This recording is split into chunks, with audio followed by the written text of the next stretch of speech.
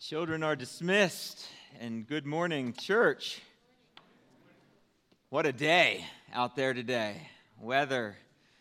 Wow, I thought it was very interesting this morning on my walk. I thought, Lord, what a beautiful day to talk about idolatry.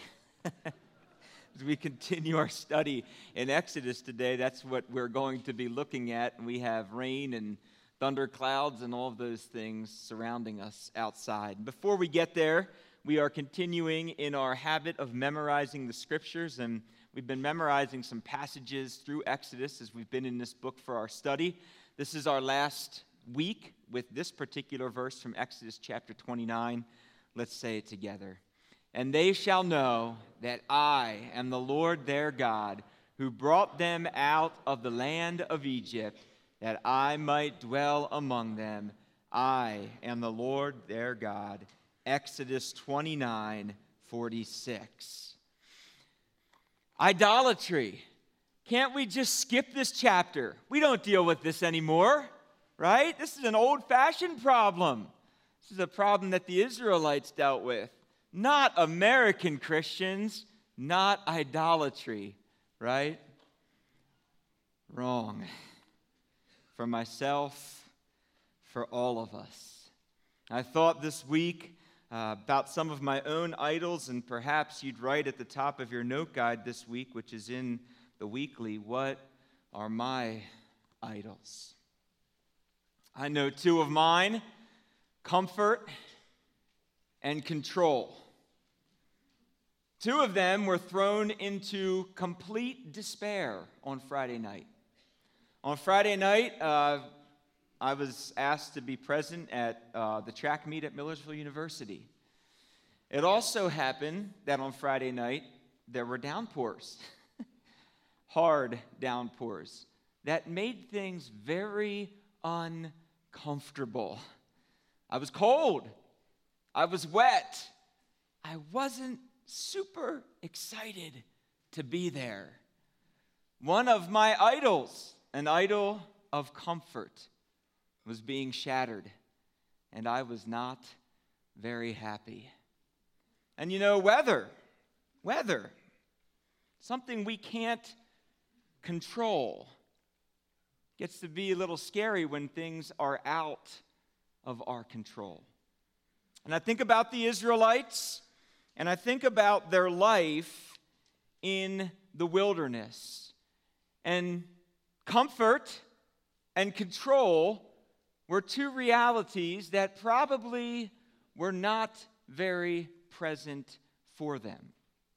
A number of weeks ago, maybe months ago at this point, my wife, she put a quote on our refrigerator, and it has really been on my mind and in my heart, especially approaching the scriptures this week and considering the golden calf. And the quote was this: "None of us get stronger from a place of comfort." I'll say that again. None of us get stronger from a place of comfort. And I'm reminded over and over and over again that idolatry is not very far from my heart. And perhaps it's not very far from all of ours. If we're honest with ourselves and if we're honest with our communities, we would say, yes, we struggle with idolatry today. We live in a culture, in a world that's filled with division. There's social division, economic division, political division, division in our churches and in our communities. We live in a time where feeding off fear is a way to unite people. Fear of loss, fear of lack, fear of attack, fear of insecurity, fear of discomfort, fear of what the future might hold, fear that we are all alone in this big, scary, unknown wilderness we call the world.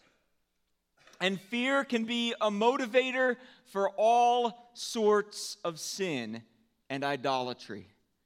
In our narrative today, this sort of fear is going to rally the newly formed nation of Israel to create for themselves a new God who they can worship. Last week we were left with a cliffhanger. Exodus chapter 31, verse 18. God gave Moses 2 tablets of testimony when he had finished speaking with him on Mount Sinai, tablets of stone written by the finger of God. And we're left asking the question, what happened next? And as we break the bread of the scriptures today, we will explore the root of idolatry. Where does it begin? How does it work itself out? Why is it so attractive? Then we will examine how God brings about restoration when his people are unfaithful and led astray. And then finally, we will reflect on a proper posture and response for God's people when we recognize or are made aware of our own idolatry. We're in Exodus chapter 32 today. If you haven't already figured that out, the testimony of the golden calf, you want to take your scriptures, whether they're online or in your hand, and turn to Exodus chapter 32. And before we read, let's pray and ask God to help us in our time of study today. Father, thank you for your word. Thank you for its power and its effect. Lord, as we come today, we recognize that this sin of idolatry is not one from long ago that only affected a certain group of people, but it's one for today as well. It's near to our hearts. It's near to our communities. Lord, it's a sin that we need to repent of regularly because we regularly look to things other than you for comfort. We regularly look to things other than you for security. We regularly look to things other than you for a sense of control and purpose. But Lord, you alone are enough. You alone are enough to sustain, enough to provide, enough to preserve, and enough to protect. In our study today, help us to realize this. Help us to repent, to confess, and to turn from our idols, and to cling to the worthiness of who you are, and to the sustaining bread that is your Son. It's in Jesus' name we pray. Amen. Exodus chapter 32, verses 1 to 6. When the people saw that Moses delayed coming down from the mountain, the people gathered themselves together to Aaron and said to him, "Up, make us gods who shall go before us. As for this Moses, the man who brought us up out of the land of Egypt, we don't know what has become of him." So Aaron said to them, "Take off the rings of gold that are in your ears, the ears of your wives, your sons, and your daughters, and bring them to me." So all of the people took off the rings of gold that were in their ears and brought them to Aaron. And he received the gold from their hand and fashioned it with a graving tool and made a golden calf. And they said, "These are your gods, O Israel, who brought you out of the land of Egypt." And when Aaron saw this, he built an altar before it. And Aaron made a proclamation and said, "Tomorrow shall be a feast to the Lord." And they rose early the next day and offered burnt offerings and brought peace offerings. And the people sat down to eat and drink and rose to play. In the landscape of the wilderness, the one visible constant for the Hebrew people had been the presence of their leader, Moses. And now, he was no longer visible. He had ascended to meet with God, and the length of his sabbatical had brought great discomfort to the people. Waiting is hard, is it not?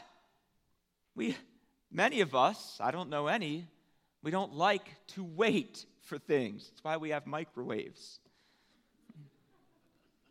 People have grown tired. They've grown weary of not knowing what was going to be next and not being able to see clearly what was going to happen. And with Moses seemingly a goner, some of the people decide that they're going to approach the next in line leader in terms of visible leadership. His name was Aaron, and they come to him with a demand. Behind their demand is a sense of inadequacy and inactivity, coupled with feelings of uncertainty and fear that lie at the heart of their people. We aren't doing enough. Get up, Aaron. Do something for us. Make us gods. These gods surely will make us feel secure. They'll give us more certainty regarding our future. We don't know what has happened to Moses. You do something. Aaron's actions stoke embers of idolatry that are smoldering in the hearts of the people. He does not extinguish their felt need to create something to worship. Instead, he gives the people what they want, to feel as if they're secure by doing something, accomplishing something to aid in their security or in their perceived salvation. And in making something that they could see and that they could worship, maybe once again they could cling to a comfort and a belief that a God was with them in their big and scary wilderness. All of those chapters before that we have studied, that we had read, all of those verses that talked about the reality that God was dwelling with his people, the sanctuary, the instructions, all the care that was taken by God for his people to know that he was with them. And moments later, they're chasing, they're running, they're fleeing. They're lacking faith and belief that God was present there and now. And as they break off their gold earrings, the words in the text are intentionally foreshadowing the breaking of the Mosaic covenant, one that had just been enacted a few weeks before this event took place. And as Aaron takes their jewelry, this word that's used in verse 4, the word fashioned, it is the same word that's used in Genesis chapter 2, verse 7 for God's creation of man. Here in Exodus, however, the roles are reversed. Humans who were fashioned from the dust of the ground are now attempting to fashion a God to represent them. The Israelite people, they're drawing on old habits from their enslavement, where they were covered in the polytheistic religion of Egypt. Their actions are proving the idiom that old habits, what? They die hard. Die hard. As verse 4 unfurls, we learn that at the root of idolatry and false worship, there is a lie. In fact, friends, all idolatry is rooted in lies. Lies that provoke our pride and lies that stoke our fears. In this case, the lie might sound a bit like this: our one living God, Yahweh, isn't enough. He is not here. He cannot help us. He won't sustain us. He won't keep us. We are all alone, and we must do something. In verse 4, the message is proclaimed in this manner: "These are your gods, O Israel, who brought you out of Egypt." But church, try as we may, we don't get to create or make God in our own image or on our own terms. We recognize and we relate to God as He has revealed Himself on His own terms. And friends, an idol will always consume more than just our attention. Idolatry demands loyalty and allegiance. It happens. It happens here in the text. These are not just gods for them to worship now, but their entire lives begin to be ordered and oriented and fashioned around this false god that they'd created. There's a feast. There are burnt offerings. There are peace offerings. Day-to-day lives situated around idolatry. And so in the text, there's a clear pattern. First, a breaking off from the covenant promise to not fashion any other gods. Then a bowing and a worshiping of the gods that they had created. God is not happy. He's deeply disturbed. And Moses is about to hear about it. Look at verse 7. The Lord spoke to Moses, "Go quickly, descend, because your people, whom you brought up from the land of Egypt, have acted corruptly. They've quickly turned aside from the way that I commanded them. They have made for themselves a molten calf and have bowed down to it and sacrificed to it and said, 'These are your gods, O Israel, which brought you out of the land of Egypt.' Then the Lord said to Moses, 'I have seen these people. Look what stiff-necked people they are. So now, leave me alone, so that my anger can burn against them, and I can destroy them. And I will make from you a great nation.'" That word, stiff-necked people. A stiff-necked people, friends, are a pride-filled people. And a pride-filled people can only bow to gods that they can control or manipulate. A stiff-necked and pride-filled people can only bow to gods that make them feel comfortable, safe, and in control.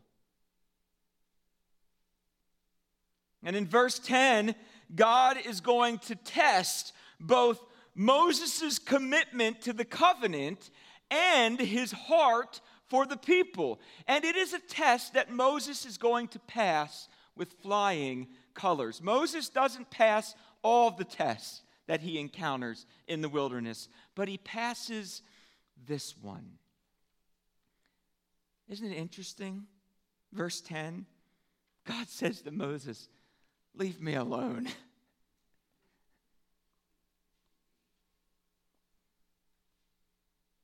Why doesn't Moses go? That would be obedient. He doesn't go. He doesn't listen. He does exactly what he should. Instead of leaving, he knows he's a covenant partner. He stays. He stays for the sake of God's glory, and he stays for the sake of the people God appointed him to lead. He's interceding on their behalf. And God, in his mercy, has left space for Moses to intercede on behalf of the people. He's going to pour out his heart. He's going to plead for God to turn his wrath away. And his words serve as a clear example for our own intercession on behalf of others. Look at verse 11. But Moses sought the favor of the Lord his God,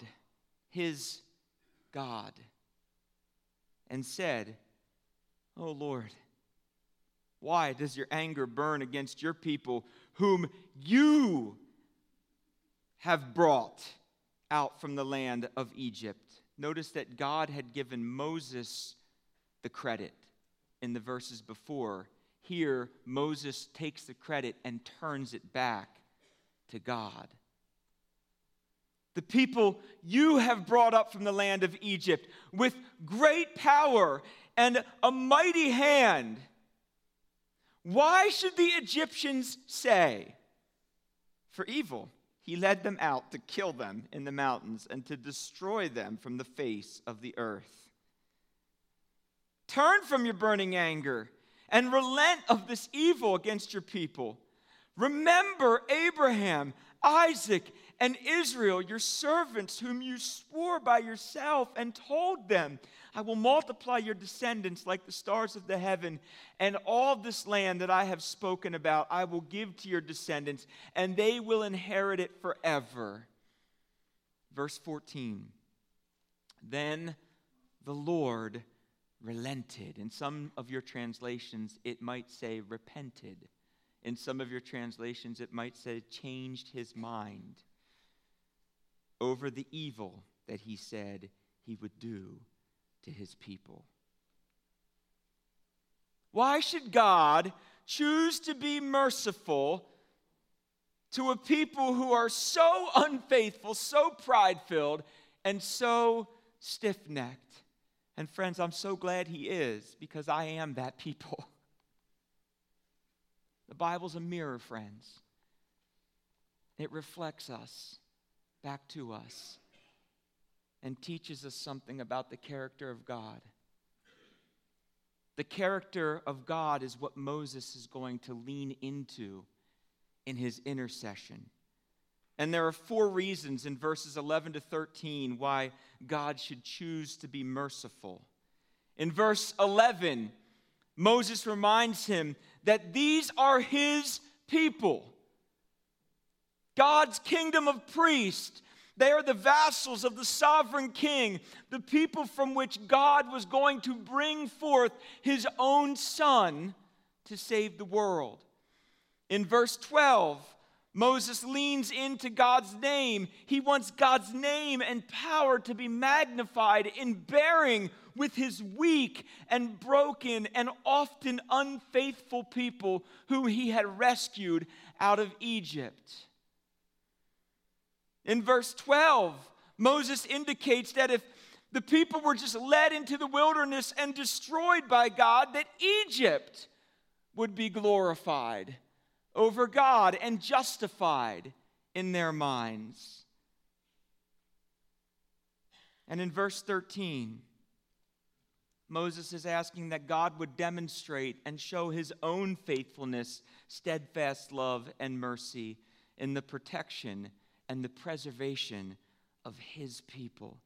Moses is making intercession, and as he does so, he's leaning on the impeccable character of God to stand above and beyond while bearing with the folly and foibles of his created people.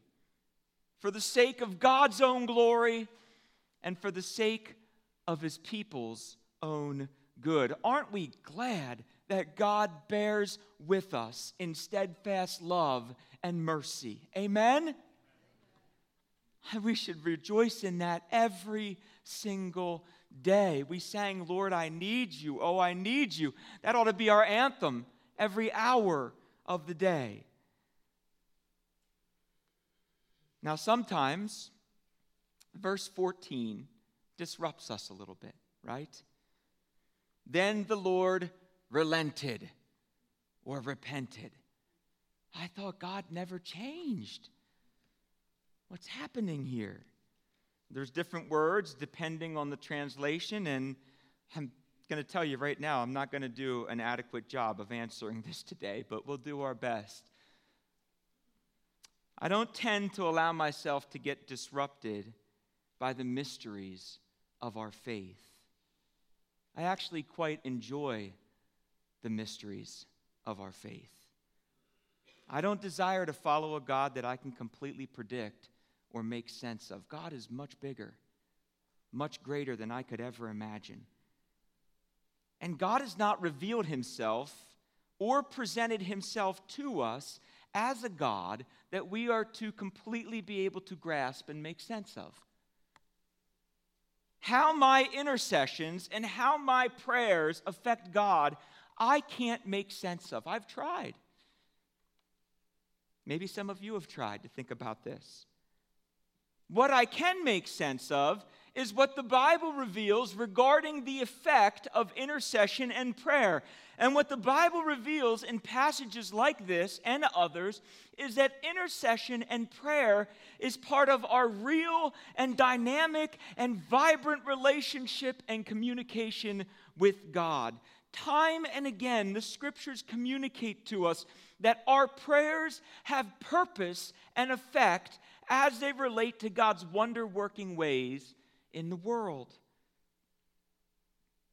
And this truth, friends, I believe in no way detracts from the truth that we pray to a sovereign God who knows all things perfectly, past, present, and future, and who desires a real and vibrant relationship with his finite people, us, who do not know everything perfectly.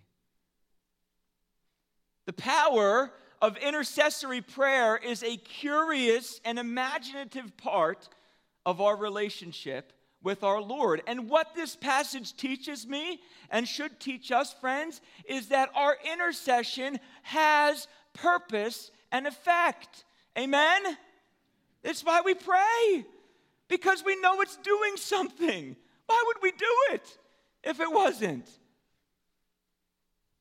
We pray because it's part of this real, vibrant relationship that we have with the Lord. And some of us in this community have a heart and an orientation that's gripped by the power of prayer. We know of its effectiveness. We know because through history and through the testimony of our lives, we've watched what God's done through prayer and its power. One of our elders last Thursday challenged the elders of the church, and this is what I love about our elders who serve. They care about this community so deeply. And he said in the room, and it was powerful and effective, he said, we need to be a praying congregation, a praying people. Amen. And I don't know how it works. I don't know the details of it. Certainly, we don't change the sovereign plans of God, and we don't have power over God in any way. But God wants us to pray. And when we pray, the scriptures show us that our intercessions and our prayers have effect. He is the potter. We are the clay. And as we relate to him, we embrace these areas of our faith that are unclear. They remind us, friends, that we walk by faith. We walk by faith, not by sight. And while God remains knowable to us, he also remains beyond our most skilled comprehension. So following his intercession for the people, what does Moses do? Moses, he's going to remove himself from this special presence that he's had with God, and he's going to descend to inspect the scene for himself. Now, how many of you in here have ever heard this phrase? Wait till your father gets home. What does that provoke in you? Wait until your father gets home. Aaron's been misbehaving. The people have been misbehaving. Dad's coming home. Moses is coming down the mountain. How will he respond when he sees what's transpired? And what is transpiring happens to be far worse than he could ever imagine or bargain for. Look at verse 15. Moses turned and went down from the mountain with the 2 tablets of the testimony in his hands. The tablets were written on both sides. Now, scholars differ on how the tablets were made. Some of us grew up maybe in church and we were taught that on one of the tablets was the first 5 commandments and on the other tablet was the second 5. Other scholars believe that there was a copy that was supposed to be for God, that was to go in the Ark of the Covenant that had 5 on one side, 5 on the other, and a copy that was supposed to remain with the people, 5 on one side, 5 on the other.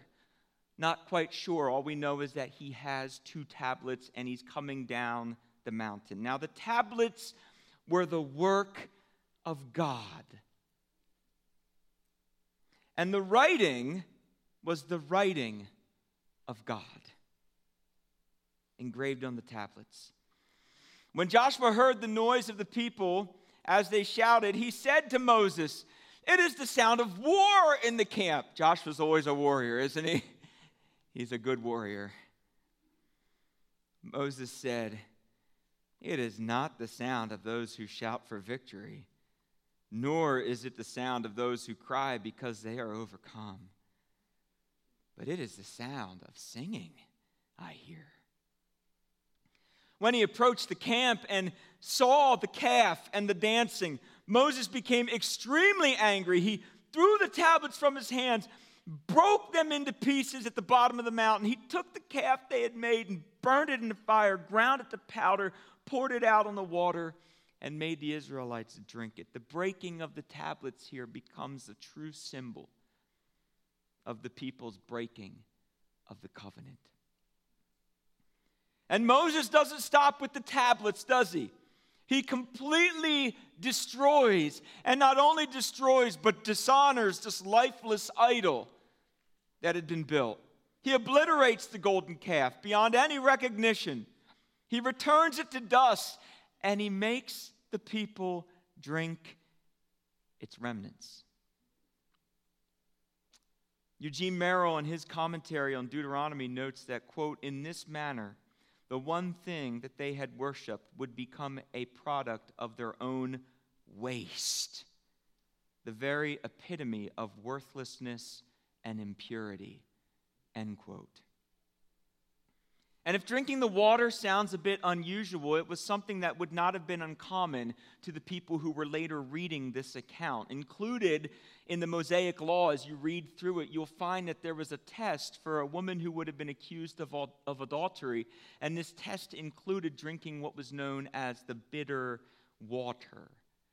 And her reaction after drinking the water would later determine her guilt or her innocence. This is found in Numbers chapter 5. In this case, some scholars believe that this was the test that Moses would later use to determine who was to die because they worshiped the idol. And after the destruction of the idol, Moses confronts Aaron, and Aaron's response indicates how we sometimes respond when sin or idolatry is revealed and confronted in our own lives. Let's take a look at Aaron's response, verse 21. Moses said to Aaron, "What did this people do to you that you have brought on them so great a sin?" And Aaron said, "Do not let your anger burn hot, my lord. You know these people, that they tend to evil. They said to me, 'Make us gods that will go before us.' For as this fellow Moses, the man who brought us out of the land of Egypt, we don't know what happened to him. So I said to them, 'Whoever has gold, break it off.' So they gave it to me. And I threw it in the fire, and out came a calf."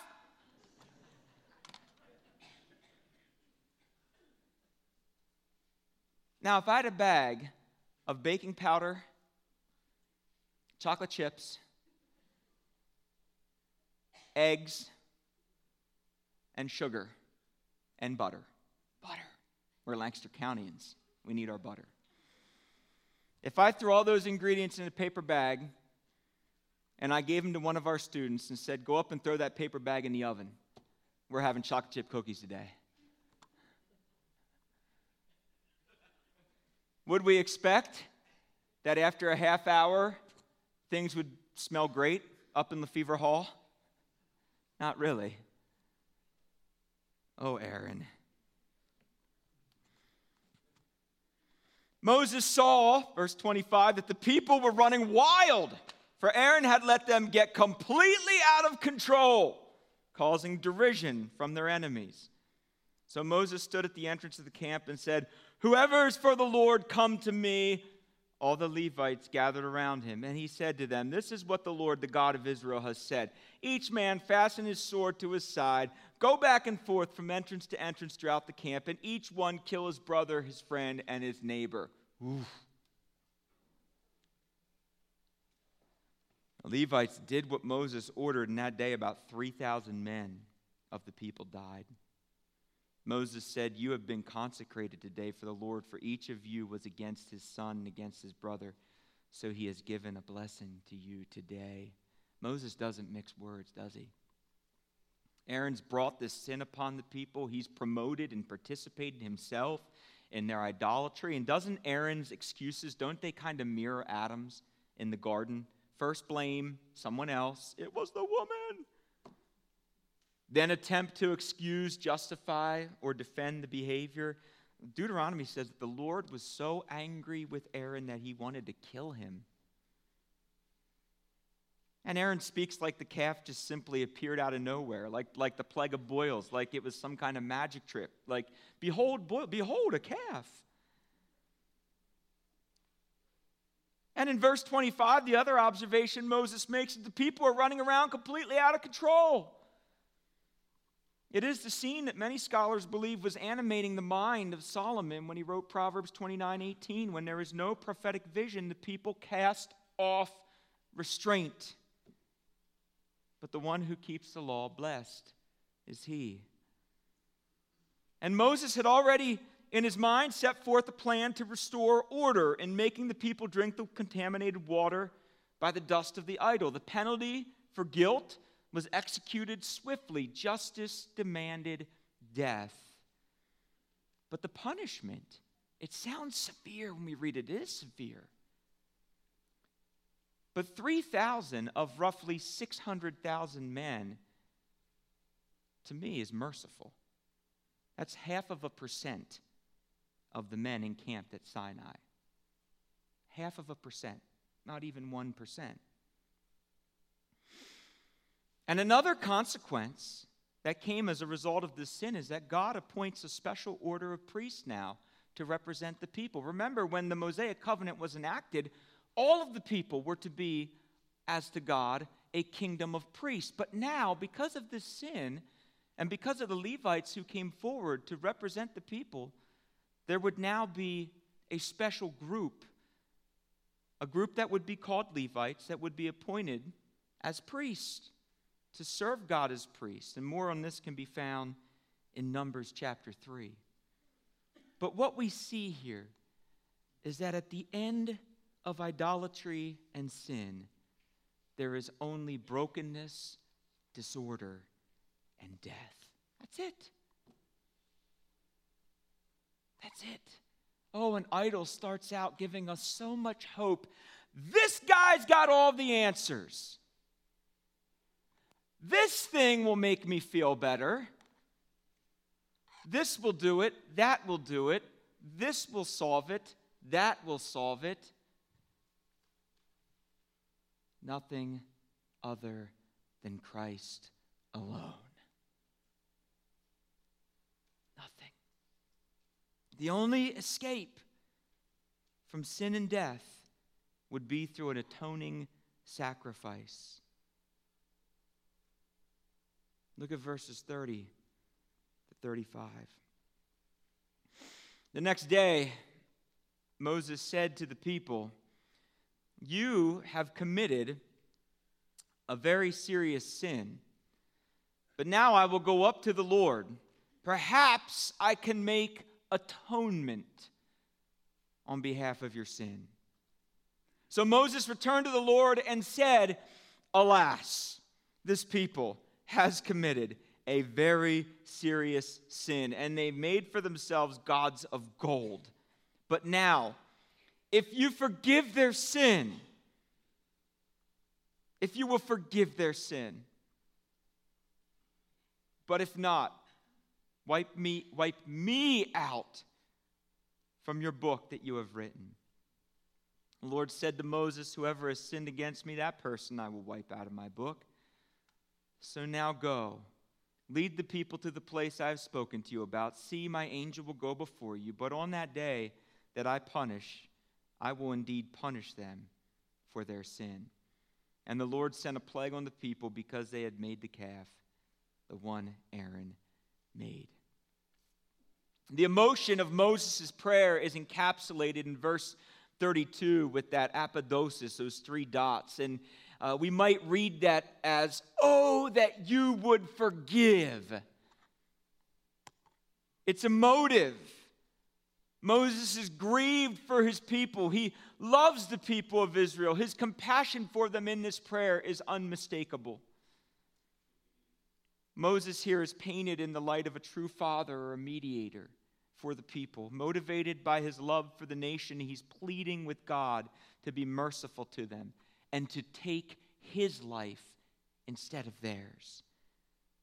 Moses is willing to take a punishment that was due for the people. "Wipe me out from your book that you have written."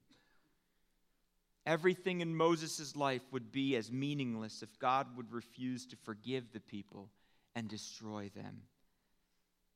And friends, the words of Jesus should entertain our minds here. Greater love has no man than this, that he would lay down his life for his friends. And for now, God would relent. But one day, there would be further consequence for their idolatry in the wilderness. Some scholars have noted that Numbers chapter 14, 27 to 35 reveals a time and a place in Kadesh Barnea when Israel's rebellion was finally full and the people faced the just consequences for their sin and other sins that were committed in the wilderness.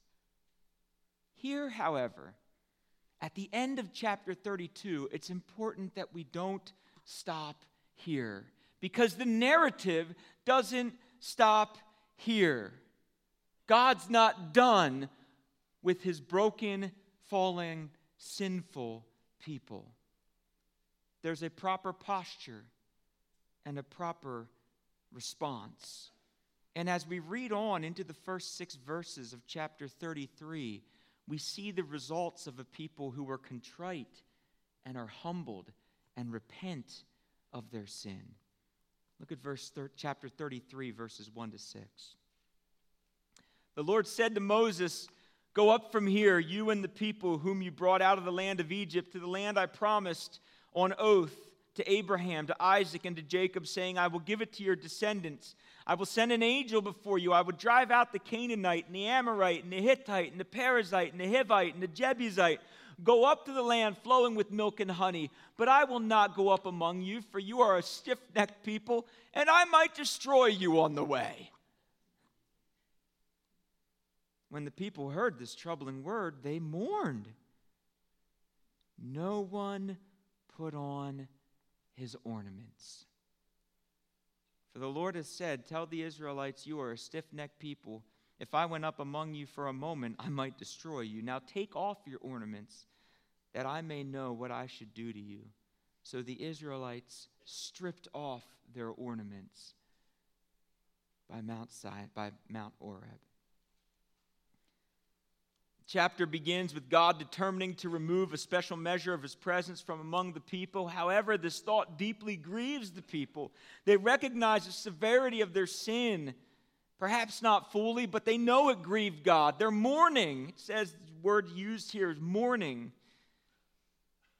And they're turning away from their sinful habits and their idolatry. Early in chapter 32, the people removed their ornaments to fashion an idol to worship. But now in chapter 33, the people are not putting on their ornaments to restore, so that they might restore a right relationship with Yahweh and keep a special measure of His presence among them. In the imagery of the casting off of their ornaments, we're seeing a visual depiction of repentance, a turning back to God. Casting off their unfaithful and life-sapping allegiances, they're returning to their ever-faithful and life-giving God. And as we enter next week, the week after, into the third and final movement of this marvelous book that we've been studying together, we're going to be enlightened as we observe God's art of restoration. He will affirm and breathe new life into His people, moving them from the wilderness and wandering around to the very threshold of the promised land. Friends, as children of the living God and disciples of Jesus, we are to be persistent in confession and repentance, in the casting off and the turning aside from the cultural, political, social, economic idols that consume, distract, disorder, and disorient us. The scriptures tell us that perfect love casts out all fear, and for the disciple of Jesus, the only thing or the only one that we are to reverently fear is God alone. If there is something in our lives that is consistently provoking feelings of anxiety, of hopelessness, of doubt, of worry, or of fear, we may have uncovered one of our own idols. And rather than fall into the enslavement and the trappings of modern idolatry, why not set our minds on Jesus instead? Why not align with His ways, His words, His patterns, His attitudes, and the example of His life? Could it be that the greatest way to make a difference in the kingdom of God in the world today is to live now according to the ways of Jesus? Letting go of anything that is other than Jesus, clinging to Christ alone, and in Him finding all that we need for today, tomorrow, and forever. Anything, friends, that we cling to here in this world other than Jesus is an idol, one that we need to repent of and ask forgiveness of. Team, would you come as we pray? Father, I stand convicted today. It is the power of your word, the Spirit's work through it, that brings to mind my own idols. Comfort, order, control,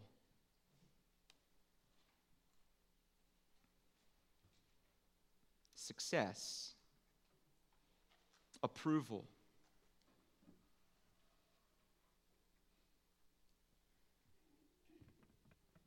reputation,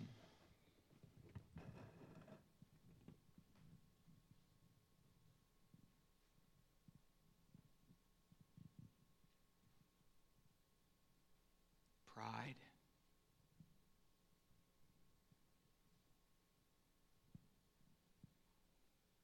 all of it worthless.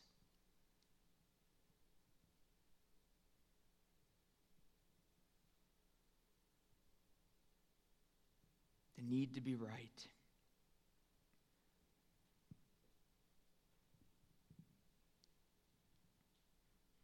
There are many others. My shelves are full.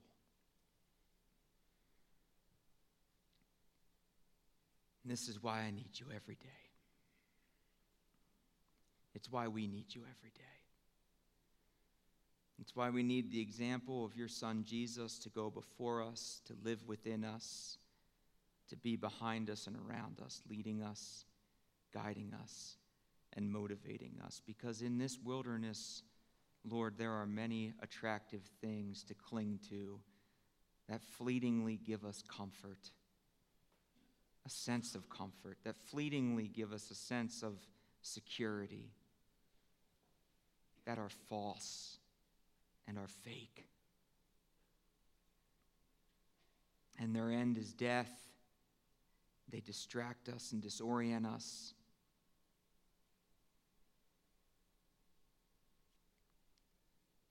And Father, it's weeks like these when I'm so thankful for your mercy, for your steadfastness, for your patience to bear with me in much folly as I chase after things that are other than you.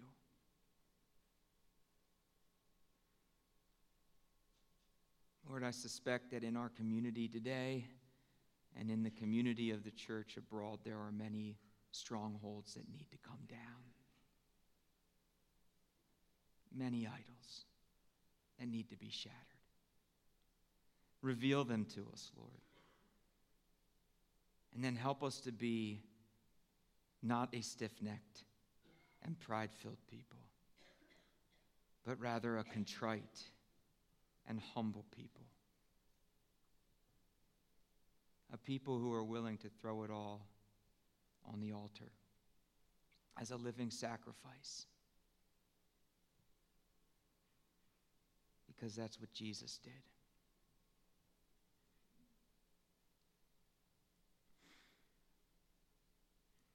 Lord, help us to not love this world,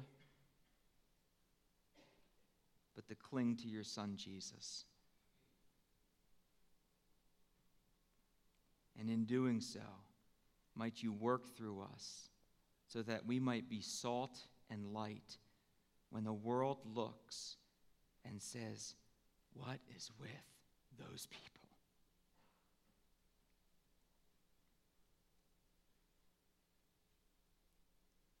Might they see that the one true living God gives us life, gives us joy, gives us peace, gives us hope, builds our faith, and causes us to love like no other. And might you be honored. All the glory that you deserve. Given to you. In Jesus' name, amen.